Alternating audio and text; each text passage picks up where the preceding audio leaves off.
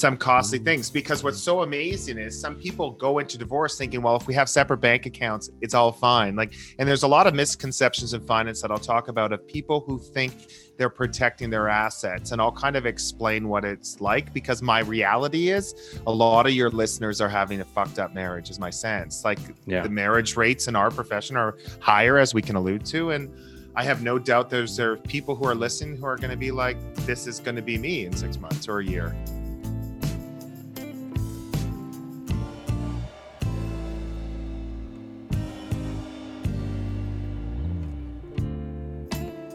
Hey everybody, welcome back to How's My Financial Health Doc podcast. And this time around, we're going to have a topic that, most find unpleasant to talk about. But I think it is important that we do at least chat about it at least once. And I suspect that it won't be just once. I suspect that we'll chat about it from many different perspectives and vantage points about this particular topic. And this is the topic of divorce.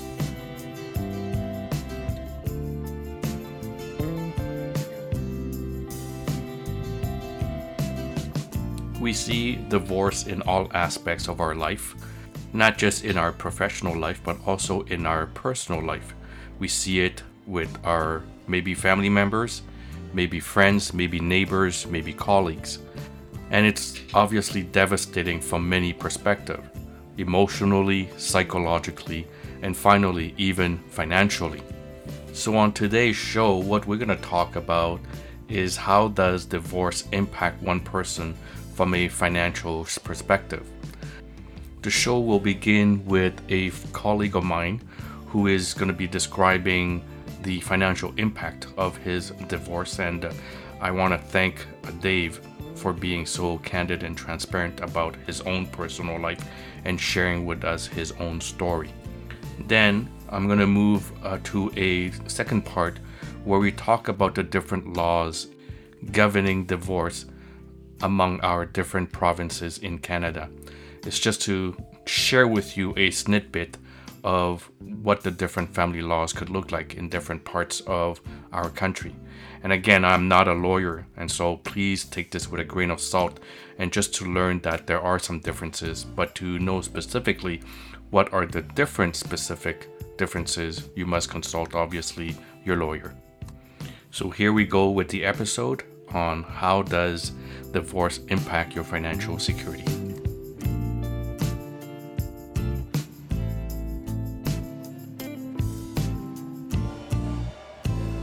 How's my financial health, Doc?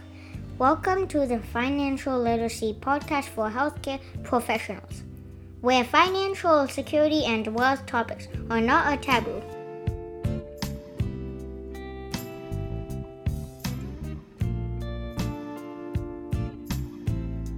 Welcome everybody to How's My Financial Health Doc podcast. Today we're going to be talking about a topic that is really important because we are physicians and we are nurses and we are nurse practitioners and physician assistants. And we work in a very stressful environment and a very stressful context right now, especially with COVID. So the topic that we're going to be talking about today is, marriage and divorce. And why are we talking about this in a financial podcast is because we live it, it's part of our life. But having a divorce actually changes many, many things. Obviously, our relationship with our ex-spouses, our children, but also our relationship with money and how that is translated in terms of our finance. Today, I got a good friend of mine who's here with me, David. Well, thanks for having me, Vu. I've listened to your podcasts for the past year, and I never thought we'd have a discussion like this. You and I have been shooting the shit about this sort of stuff for ages, but never have we got to this topic. And I think this is a really important one, and I'm happy we're both going to tackle this. Thank you very much. And you know what? First of all, I want to thank you for coming on this show and sharing this with us. And so, David, tell us a little bit about your experience. How did that go? Yeah, look, I think there's a few things that people have to realize is that no one gets married with the expectation that they're going to get divorced. So everyone goes into it feeling wonderful. The reality of the matter is, let's say 50% of the population gets divorced. And probably amongst healthcare professionals, and especially in a career path that you and I have chosen in emergency medicine, that number I'm going to say is much higher. If we add the current milieu, which is COVID, which has certainly been a very challenging stress test on a lot of relationships, relationships are challenging. And like all people, and like all professions, people are exposed and relationships fail. And if there's one thing you want to do financially, it's not to get divorced. You know what? You hear these statistics all the time, and I at least hear it from financial advisors all the time. The biggest detriment to your financial health is a divorce. And so when we think about how much money goes out the door and how much we have to give to the other spouse, it's definitely quite a wealth destroyer. And so tell me a little bit about not necessarily the story, but what happened, and how did that impact you? First of all, emotionally, but family and financially. Look, I'm extremely blessed to have a wonderful divorce, and I think that's a very important thing, which is first and foremost, you have to love your children, and it's all about the kids. And if you have to love your children, and you have to get over the emotional loss. There's a financial loss and the emotional loss. And this podcast view isn't to talk about emotions, but certainly that's an important thing, that to move on, you need to get over the emotional side. The financial side is a very important thing. And look, if you're going to get married, and ideally you marry someone who makes the exact same income as you, so then divorce becomes less costly. But as we know, the reality is that's not often the case. And that's not always the case. And I think a few misconceptions people who are probably listening is, I don't think people really realize what actually happens financially when a divorce happens. So tell us your experience. What happened?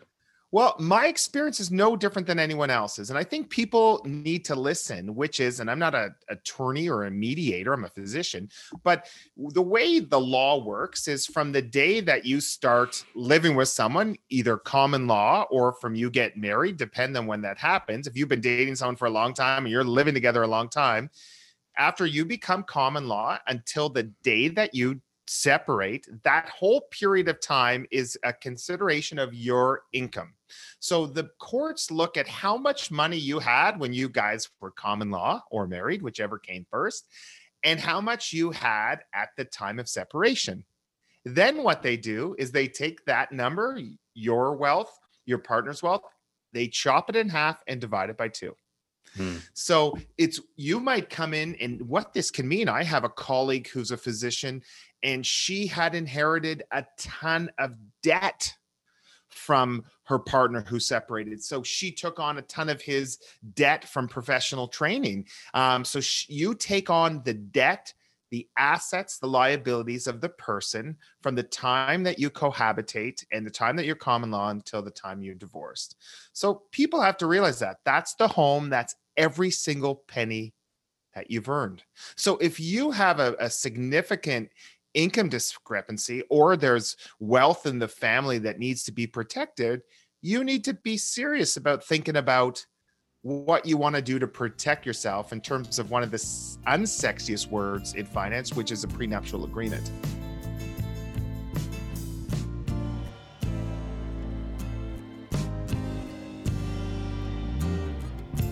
You mentioned something that is, I think, really interesting. So the first thing is that person took on the debt. So I've always had in my mind that you obviously separate the asset, but you may also mention taking on the debt.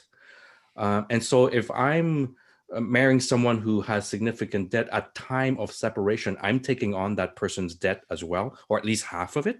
You take on the debt that's accrued in the course of the relationship. So if you and I started dating, Vu, and then you decided you wanted to go back and do an MBA, and it's going to be $70,000 a year, and you borrow money to do that, then that would be part of our relationship wealth. So it's not pre-existing. It's what you incur over the course of the marriage. So if you took a line of credit to finance your studies in the course of your relationship, that would be considered the responsibility of both people at the time of separation. And that's hard. That hits. Yeah. That wasn't my issue, but I think it's super important because these are things that people don't realize. So the way things work is when you separate is you take all the money you guys had together, the house, the assets, the cars, every single thing that has value and liquidity, and you divide it in half. You may have contributed more, you may have contributed less, but that's the way it works. And then moving forward, the way things work is they look at two different things. There's child support and spousal support. I don't know if you know about either of these things. I do know about it. Yeah, I'll speak generically. Spousal support is a taxable benefit, meaning that you have to declare that as income. And what that is to compensate the person who earns less so that your child can have a similar standard of living at both homes. And that's optional. And then there's child support, which is you got 2 or 3 kids. This is how old they are. This is how I make. This is how much you make. And the courts and there's formulas to determine how much one pays the other. And then every year for every different expense that's big, schools, camps, toys, anything that big, you pay in a ratio of your income. So if you make 900,000 and I make 100,000, you would pay 90% of all fixed costs on top of all support, all the big costs, schools, camps, any big thing on top of it. So if there's a big income disparity between the two parties, you can see that it can become quite costly. Absolutely. And so does that go until the child is 18, or what age does it stop? It depends. Typically until the child is in university, or depending on your agreement, till the child no longer lives with you. It's certainly the child is 18 and under, and how much longer is independent. But the key is it's a long time and it's adjusted every year. So the reality is you and your partner and your ex-partner, not only are you, it's imperative that you continue to have a good relationship for the wellness of your family and yourself, but also you cheer on your spouse's financial health because their success financially offloads your responsibility or benefits you depending on which side of the coin you're on. Right. So if you are paying spousal support or child support, if they are doing well, obviously the burden is less on you. Yeah. And, Vu, one of the things I hear about, and, I've had the unfortunate role of, getting divorced at a time where not many of my colleagues of our age match had done it. And I've kind of been through a lot of talking and discussions with docs.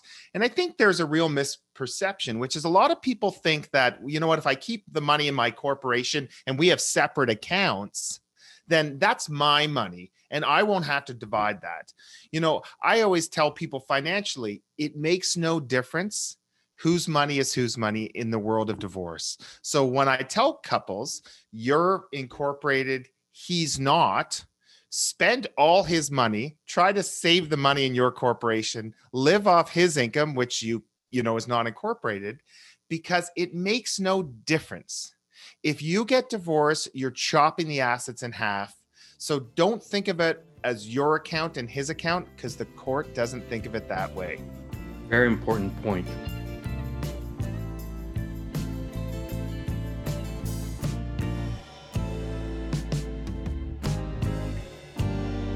Now, you mentioned, what's yours, what's mine. How about the assets that you bring into the marriage before the marriage? How does the court look at that? Yeah, so anything that comes in before is not divided up as part of the assets upon separation. But there are things like inheritances that could become complicated, or gifts. For example, Vu, I might decide that I want to give money to a child to buy a house, and I might want to give them a down payment on their house. But what if they then separate? Who does that money to belong to? And these sort of things become dicey. So if people are gifting or giving money to their children to help purchase a vehicle, a cottage, an asset, it's very important that they seek the appropriate legal advice to protect the asset. And it's not to be unromantic to make assumptions, but the reality is a lot of relationships fail. And if you want to protect your family's income, when you gift money to your children, if that's something one intends to do, make sure it's protected.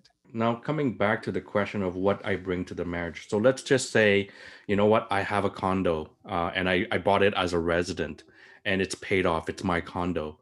And now I'm getting married to, XYZ person. And when I came into the marriage, that condo was already paid off and I already owned it.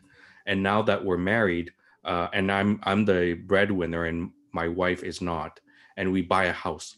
Obviously, that house is what is purchased during the marriage that gets split in two. What are your sense of that condo coming into the marriage? Is that split as well? I'm not a lawyer, and please tell your listeners not to go by this. But I will say this: if it's a rental property that you've paid off the condo and you're earning rental income on it in the course of your course of your cohabitation and marriage, my sense is that rental income will be income that you earned in the course of your marriage. So yes, you own the condo, but the income that it's generated through the course of the marriage will probably be divided. So I think you bring up a very good point. I think it's a point that needs to be repeated, is that all of these calculations are quite complicated. And you and I are not lawyers, and you and I are not accountants. And definitely we do not practice family law. And so whatever we have as misconceptions, we bring that with us to the marriage and to the divorce. And at the end of the day, the financial impact is humongous. You mentioned earlier, prenuptial, and it's a word that nobody wants to talk about when we're romantically in love and we're all gooey eyes. Do you have a sense of how many of our colleagues as physicians have prenuptials? Yeah, look, I think second marriages tend to be more protected than first. I think for most physicians who traditionally fall in love early, maybe meet their partner when they're in school or in university and they're low earning incomes, they don't think about that stuff. Like, I met my partner when we were 18 and 22. I never thought about my income or her income. We're a team and we were a team. And I never thought about it. And the prenup would have been the least thing for me. Neither of us came from dramatic positions of wealth in our families. So that wasn't anything that our parents had pressured and anything like that. And I had no red flags like most people who get married. So I didn't think about it. I think for my friends and people who've gone through second marriages, they realize the income hit the first time round. Because remember, if it's a big income disparity and that person decides to, let's say, have another family and stop working, let's say they have kids and take time off, let's say they quit their job, you still pay them based on the income every year they make. And if you have a hard time controlling your partner, imagine how much harder it is to control your ex-partner. We talked a lot about, financial impact. Obviously, there's all the assets that we think about, the house, the car, the bank accounts and all that. What about things that we don't really think about? Life insurance, those type of things. What happens to those? Yeah, so all those streams, whether you're RSP, remember all your RSP payments are going to be split in half in terms of what you have. If you have a life insurance policy, the asset value will be split. But the thing what the court does is also because you have a duty to provide support if you have children in the marriage, you have a duty to be able to generate income after the fact. So the court will often force people to take a life insurance policy, often it's term, so that in the event that you were to die before, let's say, the kid was grown up, that you have the money to provide them with support for the course of their teenage and childhood years. So many people, in the same ways that a lot of people you talk to who start to think about life insurance when they get kids and when they have kids, not get kids. Yeah. That is a time in divorce where people realize they have to take out a policy to protect future payments in the event of a premature death. Which makes sense. Absolutely makes sense. I mean, when we are on this earth and we are, thinking of having kids and we do have kids, we definitely have to think about the kids, no doubt. Yeah, that's everything. And you want to be able to provide for your kids. And look, things became complicated because ideally you fall in love again and you find happiness. And then you are entwined in another situation. And I think, the hardest part for a lot of people is having been burnt once emotionally, financially. How do I get back on the horse? How do I heal so I can fall and not feel vulnerable? And I think that's important.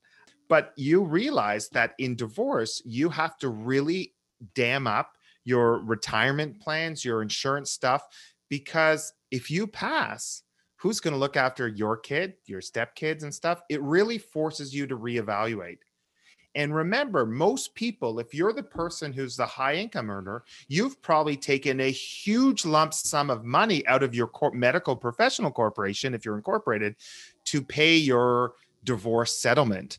So you might have incurred this huge tax benefit if you have to take out the money from the corp to pay out the spouse, or especially if you want to buy the home, or, there's huge transfers of assets. So having to take money out of the corp, pay the tax on that to actually settle the divorce, that really does hurt. Absolutely. Vu, the end of the day is most people who listen to your podcast who are healthcare professionals, they do okay. They can work hard, they can make money. The money comes back. You have to get yourself over the emotional loss. The money comes back. But yes, if you can imagine with today's house price, if you just decided to take your home and say, I want to buy my partner out of his or her half of the house, that's going to be a huge lump sum. And you're going to have to either take out a second line of credit, a mortgage, or you're going to have to empty the corp. And I'm sure you've been telling your listeners, there's nothing worse than, having to take out 100,000, 500,000, a million, 2 million, 200,000, 50,000 from your corp, knowing what that actually is after tax. Now, I mean, just to be fair, Dave, I don't care so much about the money. It's more about the time. Mm-hmm. Because like you said, you know what? Money comes back. You can always work hard and make it back. So it's not so much about the money, but the money represents something, though.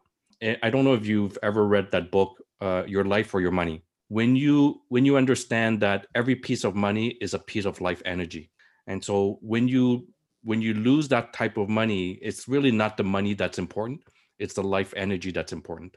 And, back to your point, when you want to rebuild, not only do you have to survive the emotional stress, but you now have to give more of your life energy, which is the more important point. It's not so much the money, but I do appreciate what you're saying. So now going forward, it did impact you. What have you learned? And from a financial perspective, what have you done differently this time? I view marriage, and I'm not old fashioned. I'm very progressive. I don't look at it as if I make more, I can spend more. I think part of a generation that maybe you and I grew up with, and I don't want to generalize, where the father worked, the mother didn't work, the father made the business decisions. I'm not part of that school. And nor am I part of the school that says, if I earn more, I have more power at the bargaining table in terms of making financial decisions. I really believe successful relationships require a team approach. And I think when you look at your earning power and your spending power, it has to be, what do you and your partner make per year? What do you and your partner, what are your future incomes? What are your ceilings? What can you afford? And I think you have to think about that. And I think you have to plan. And as you have more children, as your families grow, it's really about securing your future. And I think divorce being such an uncertainty that most people don't expect, it's so important that you plan and have savings, because you never know if or when that rainy day will happen.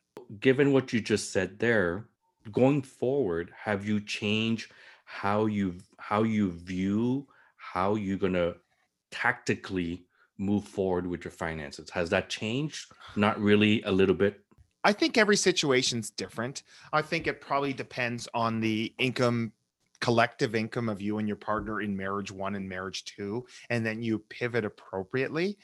If you're in a relationship where in your second marriage you have a higher combined household income, then you have opportunities that you might not have had that existed. If you're in a position where you have a lower combined family income, you're going to have to live accordingly. I think the most important thing is to live within your means. And you and I have talked about it, and I know you've podcasted about this, which is the concept of, the family doctor who makes $300,000 a year, but saves 100,000 versus the cardiologist who makes $1 million and saves 200,000. Who's going to have a harder time retiring with the lifestyles that they're used to?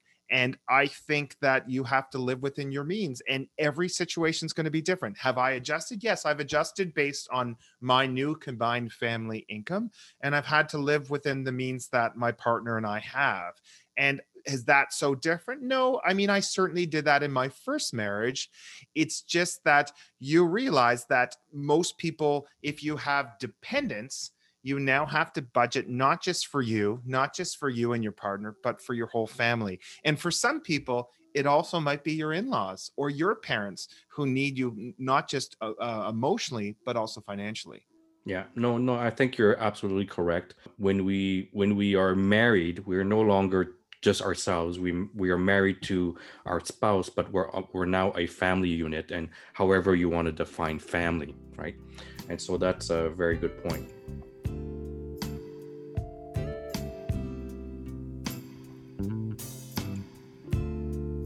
So I want to circle back and just ask you a question, because both you and I are emergency doctors, and just recently there was an article that published that says 80% of emergency doctors in Canada are burnt out.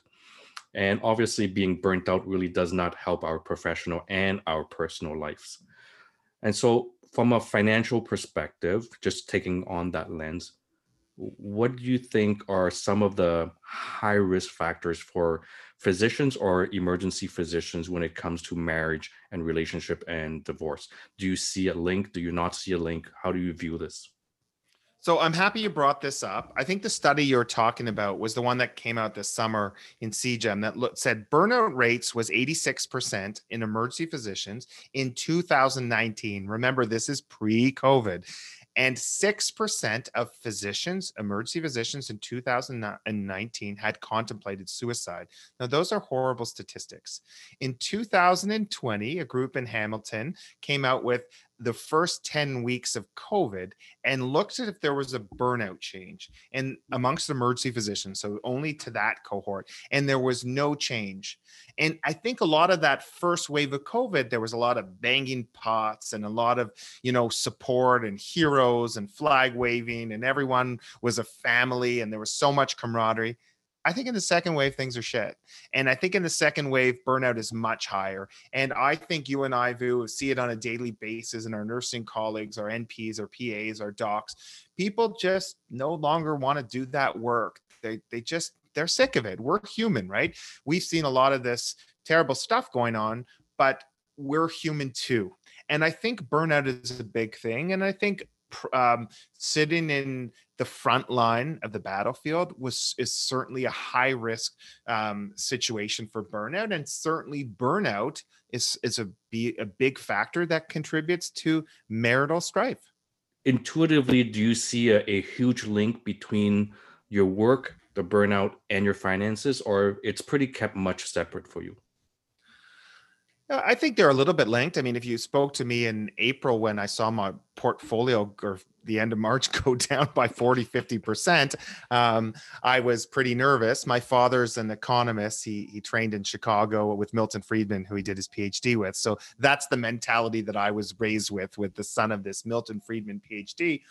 My dad said, David, this will be the most prompt recovery in the history of the business cycle, because once we get out of this, we will just explode. And we're seeing this now. We're seeing, despite the fact that COVID is burning out of control, with just promise, and you know how markets are priced based on expectations, we're now at the TSX is about 17,600 today. It's unbelievable to see that recovery. So I think that business health is something that certainly has a toll, but it is what it is. I think the most important thing, and I say this when I give talks to young physicians or residents, is I think you have to look at your job, and you have to, I think the days of emergency doctors doing 20 shifts a month, 25 shifts a month and nothing else, like you and I did, Vu, when we first started, is done. And I think you have to have non-governmental sources of income. I think you need to have side gigs that are not covered by the government in case there's policy change or party change. You need to be resourceful, and you have to have side gigs that are Monday to Friday, 9 to 5, because at the end of the day, we both know emergency medicine's a 24/7 jobs, and 24/7 jobs are not great in relationships. No, they absolutely are not. And it's funny you bring up this point because I've come to that realization maybe 4 or 5 years ago. And like you, I did 20 to 25 shifts a month while I was still doing my master's and my MBA back then. I don't know if you remember that. And so those type of things don't happen anymore. And that, to be honest, I'm not sure that I want our brand new grads doing the same thing we used to do in a new environment where it's even crazier. And so that's not sustainable. You know, some of the best piece of advice I got, and maybe I didn't listen, it was from a colleague, and he'll go nameless. And he was an elder statesman. And when I started, I came out working hard. I wanted to buy that first home, pay it off. And he looked at me and Paul said to me, Dave, why are you working so hard? And I said, you know what? I don't have kids. I want to work hard. I want to pay off all my debt. And he looked and he paused and he said, you know what? Your life's a lot more fun when you're 30 than when you're 50 and 60. And you should enjoy it now. This is not a sprint. This is a marathon. There are ample opportunities to make money. Some days you'll have shifts you make more. Some days you'll have shifts you make less. But you can't go out thinking that every day you need to make so much. And it was a really good lesson in terms of, I wish I had listened. Who knows where things would be? But I think the key is that one needs balance. I think this generation naturally seems to be more balanced than we were, Vu. But I think that's an important thing, which is, I don't think working like that is healthy. I think you want to work less and make more. And that's the success of being a financially sound physician. Right. And I just want to harp on that point that being financially sound doesn't mean making more money. It just means being smart with how you make your money and how you spend your money, but also being financially secure. And financially secure just means that you have something to fall back on. It doesn't mean that you're in the millions, etc. It just means that you know where you're going and you're comfortable with where you're going. And that comfort doesn't mean a lot of money. It could be little money, but as long as you see the comfort in it. And again, everybody sees comfort at a very different level. But you brought up another point that is very important, is in our day and age, emergency medicine, it's not possible to do 20, 25 shifts. So having to, shoulder several financial commitments, it's definitely important to have, you called it, I call it a side hustle, a side gig, some passive income or something where it's a more stable 9 to 5. And not relying on government income is definitely, I think, another step that needs to be taken. And all this is really to not exchange our life energy for money. One of the nice things about being self-employed is you control your income, but you have to do it with controlling it in the realms of your relationship and your life and your health. And yes, you can make more. And you and I both know there are people we work with who finish a shift and go to the next hospital for the next shift. And I know someone who on this podcast has done stuff like that before. And I just sometimes roll my eyes. It's like, aren't you done for the day? How are you? You did a family practice all day and now you're going to your shift. I mean, at the end of the day is you got to stick around and you can make all this money, but if you're not here to spend it or enjoy it, it's not worth anything. Thank you very much, Dave, for, sharing first of all, your insight about this and your life story. And I think that the audience will definitely benefit from our discussion. We didn't teach anybody anything new today, but I think what we conveyed today is some life experience and wisdom. So thank you very much, Dave, for coming on this show. My pleasure, Vu, and keep coming up with innovative talks. I love listening to these.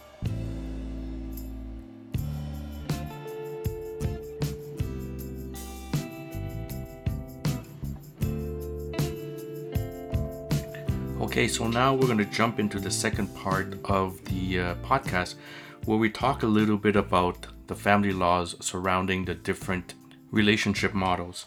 I'm using as reference the book by Christine Van Kovenberg. The book is called Wealth Planning Strategies for Canadians, 2021, by the publisher Thomson Reuters. It is a very good book. It's actually quite an encyclopedia. It's very thick if you want to become a certified financial planner. But for me, it was just out of curiosity and interest. But I'm gonna give the audience just a snippet of what the different family laws and their financial implications could mean. So we're going to start with the first model, which is the common law model. So many people are under the impression that their financial and legal situations will be simpler if they choose not to get married, but it's generally not the case. The law with respect to common law couples is in a state of flux across Canada and has undergone tremendous changes over the past number of years. Many jurisdictions have implemented legislation which is inconsistent with the application of federal statutes. What it means is that although common law couples may have certain rights normally reserved for married couples, they may not have others. So the legislation across the country varies quite dramatically. So common law couples must understand the laws of their jurisdiction. So when it comes to family law, many common law couples assume that since they're treated the same as married couples under the Income Tax Act, they will be treated the same as married couples for all other purposes. However, this is not the case. So most family laws are governed by provincial legislation, and the laws across Canada are extremely inconsistent with one another. Almost all Canadian jurisdictions provide that common law couples may seek support from their partners if they meet certain conditions. But in Quebec, de facto couples are not entitled to support no matter how long they've lived together. Only married couples and couples who register as civil unions are entitled to make a claim for spousal support in Quebec. Another interesting fact is that unlike married couples, common law partners do not have any statutory right to a division of assets upon relationship breakdown in many jurisdictions in Canada. Therefore, if all of the assets have been accumulated in the name of one partner, the other partner will not automatically be entitled to share in those assets. However, even if you live in a jurisdiction in which it does not give you the right to apply for division of family assets, this does not mean that that person is not entitled to the partner's property under any circumstance. The person may be able to file a lawsuit arguing there has been unjust enrichment on the partner's part, and therefore should either be awarded damages or be part of the property. Here is another interesting and important fact. So individuals who enter a common law relationship with a person who has a dependent child must be prepared for the possibility that they may be required to provide ongoing support to that child, even if their relationship ends. If a court finds a common law partner to be in loco parentis, which essentially means that the person has taken on a parental role, that partner may have the same financial responsibilities as a natural or adoptive parent. As mentioned earlier, there are many differences across provinces in Canada when it comes to the definition of common law. So in Ontario, because I live in Ontario, specifically the definition is as such. A common law partner is defined as a person who has cohabited with another person in a conjugal relationship, either continuously for a period of not less than 3 years, or in a relationship of some permanence and they are the natural or adoptive parents of a child. But if I look at the definition in Quebec, and since Quebec is not a common law province, but is instead governed by a civil code, unmarried couples are referred to as de facto couples. And so de facto couples generally do not have property rights, no matter how long they live together. Although the Quebec pension plan considers a de facto partner to be a spouse if they have either lived together for at least 3 years, or they have lived together for at least 1 year and have either a natural or adopted child. In Quebec, unmarried couples may also choose to enter into a civil union, in which case they will be effectively treated like married couples for virtually all purposes under Quebec law. In Quebec also, de facto couples are currently not entitled to make an application for support. A partner in a civil union will be entitled to apply for support. Okay, well, what about family property rights? Partners to a de facto couple are not entitled to a division of family property. And partners to a de facto couple have no rights regarding possession of a family home that are not registered in their name. In Ontario, only married couples are entitled to apply for equalization of family property under the family property legislation. So upon relationship breakdown, a common law partner may either rely on the provisions of a cohabitation agreement or rely on a lawsuit against the other partner.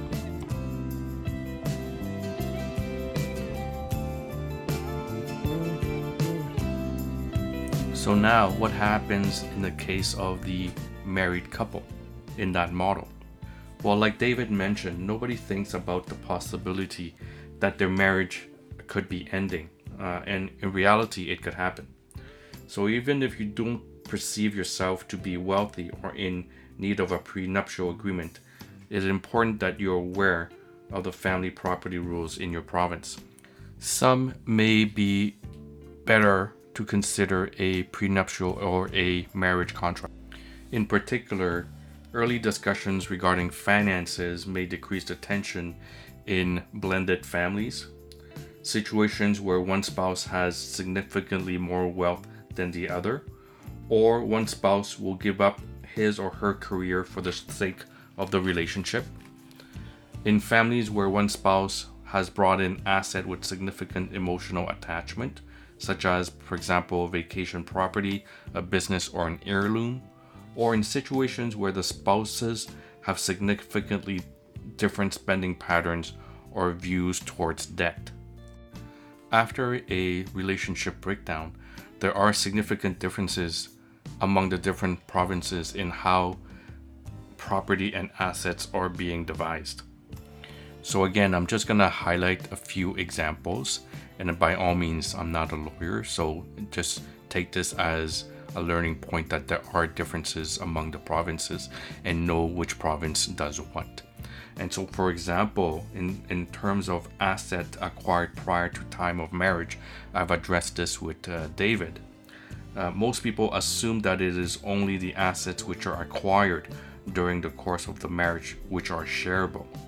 However, in Newfoundland, in Ontario, the province which we are in, and Saskatchewan, the marital home may be shareable, even if it was acquired by one of the spouse prior to the time of marriage. In Nova Scotia, for example, all family assets may be shareable, regardless of when they were acquired.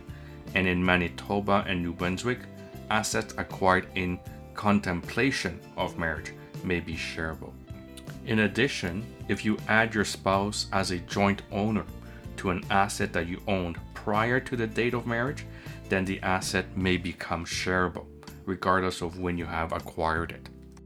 When it comes to family businesses, some jurisdictions include businesses as family assets, whereas some jurisdictions do not.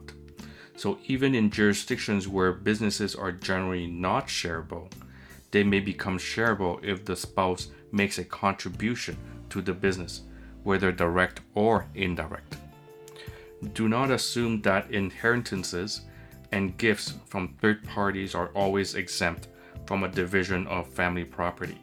In some jurisdictions, they are not, and in other jurisdictions, the inheritance or gift may only be exempt if it has been kept separate and not used for family purposes.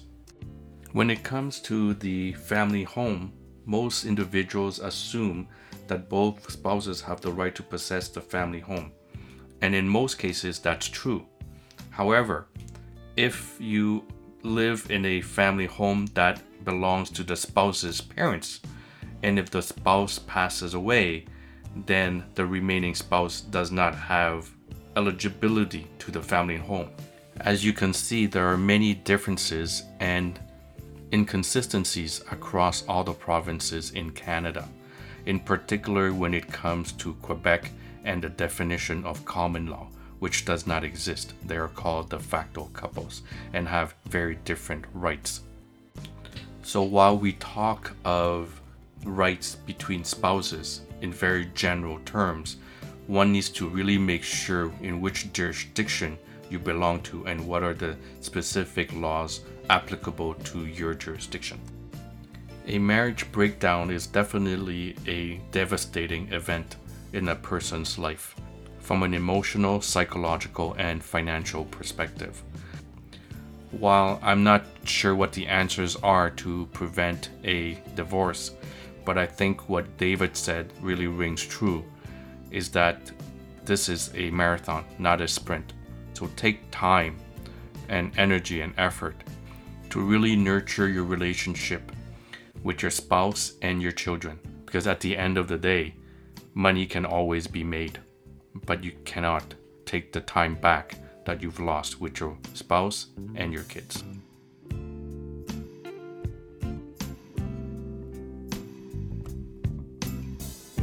Well, I hope that you enjoyed this episode, and if you have, please share it with your colleagues and your friends, and follow on the podcast so that you get notification the moment a new episode is published.